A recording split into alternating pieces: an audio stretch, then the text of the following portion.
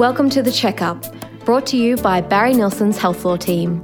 The Checkup is a series of interviews, case studies and stories with some truly interesting and innovative people from all kinds of backgrounds: lawyers, doctors, authors, cyber experts and more. Together we provide a regular dose of all the latest happenings in healthcare and tackle some of the big issues within the industry. If you'd like to hear more, make sure you subscribe on Podbean or Apple Podcasts. And if you'd like to get in touch with our team, head to bnlaw.com.au. We don't need to remind you of the prominence of medical negligence claims these days. With increasing pressure on hospitals and doctors due to rising patient numbers, education of the public of their right to make a claim for medical negligence, and increased advertising from compensation law firms representing claimants on a no-win, no-fee basis. The media reports on the most shocking cases: a cluster of baby deaths in Victoria, a sponge left inside a patient in Sydney. But most complications are less dramatic. For example, an otherwise healthy patient contracting an infection after their operation. Where do we draw the line between a complication and negligence? I'm Melissa Carius. And I'm Emma Harmon. And we're lawyers in the Barry Nilsson Health Law team based in Brisbane. Welcome to The Checkup, when we're looking at when are doctors liable to their patients. First, for some context, imagine this: you're a GP in a North Queensland practice. One of your patients, a 43-year-old female, comes to see you. She reports having headaches and neck pain for several weeks, despite taking pain medication and having chiropractic treatment since she saw you a week ago. Her headaches are getting worse, and it looks like she's having difficulty moving her neck. She also says that she experiences some facial flushing.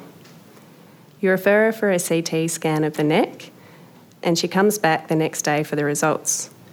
You report that the CT scan shows 5 bulging discs in her cervical spine, which is in keeping with a history of cervical disc degeneration. You prescribe pain medication and bed rest. 6 days later, she comes back to see you. She's still in extreme pain and has difficulty moving, so you refer her to the Cairns Hospital. At hospital, she's diagnosed with cryptococcal meningitis, a rare fungal infection with features of raised temperature, neck stiffness, chronic headache, aversion to light and nausea. And as a result of this condition, she is left blind and deaf. She brings a claim against you in medical negligence. So are you liable? So Emma, let's talk through the approach a judge would take in deciding whether a doctor or hospital is liable to its patient in a medical negligence case. Where do we begin? The first question is whether a duty of care is owed, which is not usually in dispute. It's fairly uncontroversial that health professionals owe a duty to act with reasonable care and skill in all of the ways in which they exercise their skill and judgment. So this extends to the examination, diagnosis and treatment of patients and provision of information to patients. The second question is what standard of care and treatment is required of the professional. And this will be what is reasonable in a particular scenario. So how does a judge decide what is reasonable?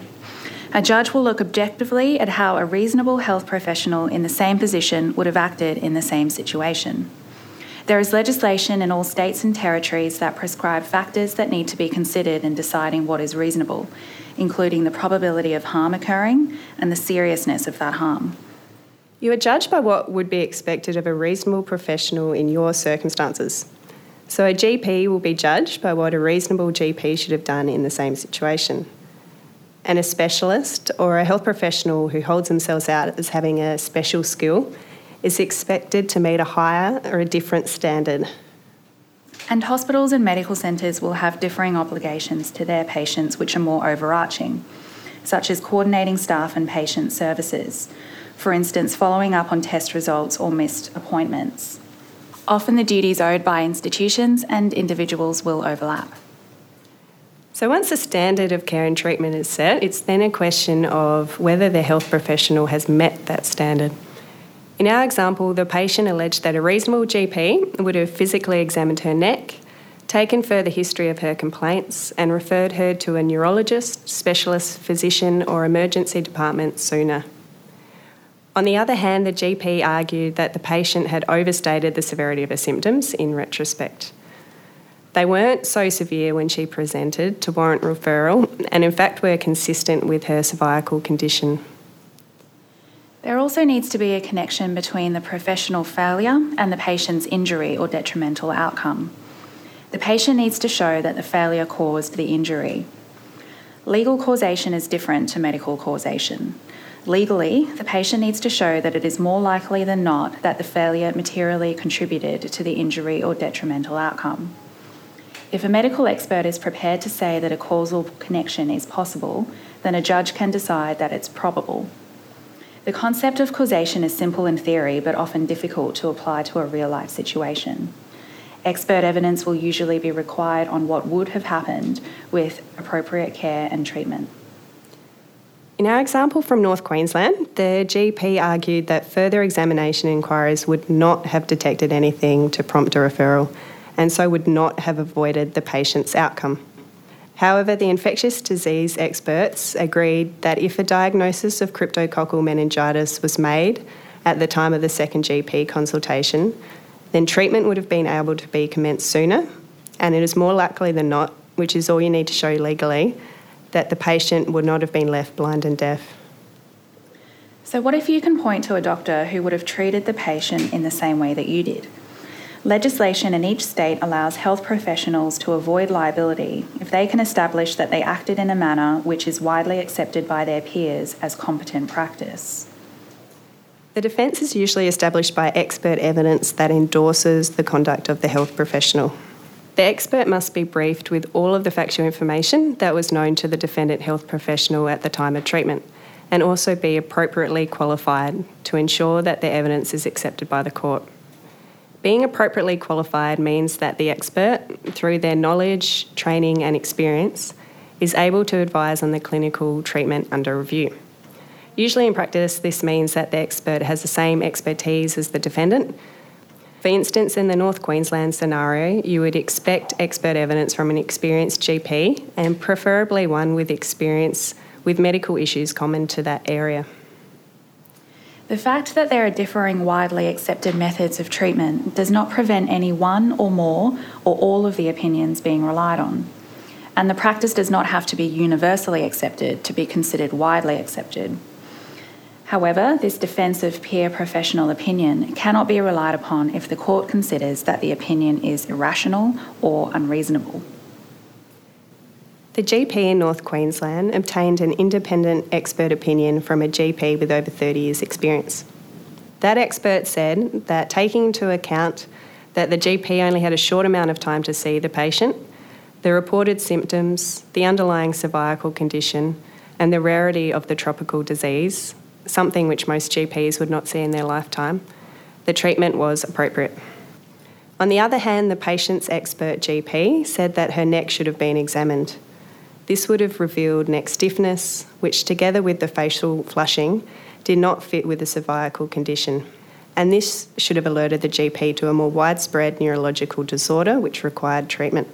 So what do you think happened to the GP in North Queensland? Was she liable? Well, after an 11-day trial in the Supreme Court, the judge found that the GP had breached her duty of care by not physically examining the patient's neck and by not inquiring further about her headache and facial flushing symptoms.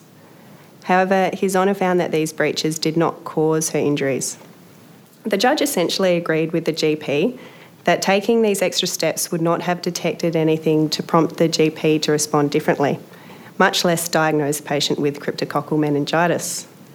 The judge also found that the peer opinion defence was made out. So the patient lost and received no compensation. Unsurprisingly, she appealed. 3 Supreme Court judges agreed that the GP had breached her duty of care.